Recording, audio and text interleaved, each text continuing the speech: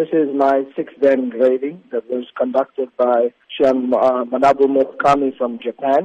It was a physical test, so I had to go through a physical examination in keeping with the standards from SKI Japan. I passed that grading exam. The master had flown in from Japan, the chief instructor of the organization. Talk to us about the preparations and training you had to undergo before this physical exam. Well, for me, the preparation began last year in October. I've had probably 6 days a week of intensive training myself. That was pretty much the preparation. But in the last 2 weeks, it's intensified because we had to undergo physical training sessions under the master from Japan twice a day for the last 2 weeks. What will this new grading now mean for your future career in the sport of karate?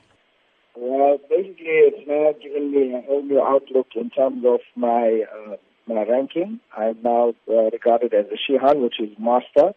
So I've moved up from the title of sensei, which was up to 5th Dan.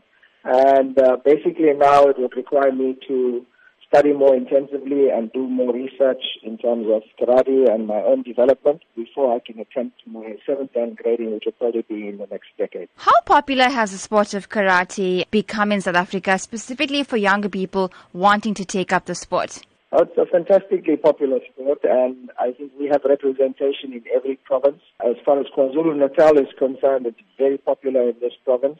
Gauteng would probably have the most amount of karateka in the country, but we are a close second. Youngsters are more and more getting involved in karate, which I definitely encourage because it helps them to become better human beings.